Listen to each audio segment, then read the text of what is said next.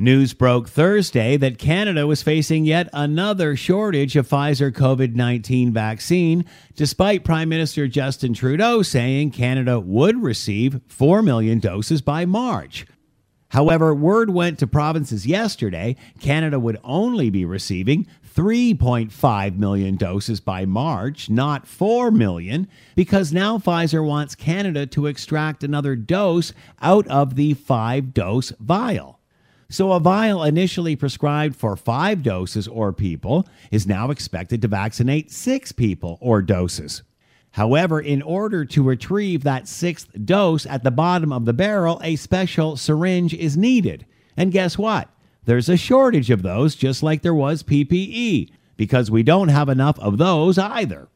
Anyway, you slice this contract, we are getting less vaccine than Pfizer promised by March, and clearly less than the Prime Minister was aware of within the fine lines of this contract on what is a dose and what is not. Begging the question, is this another example of the Prime Minister's lack of due diligence putting us behind where Canada should be while he worked on a deal for a vaccine with China? I'm Scott Thompson.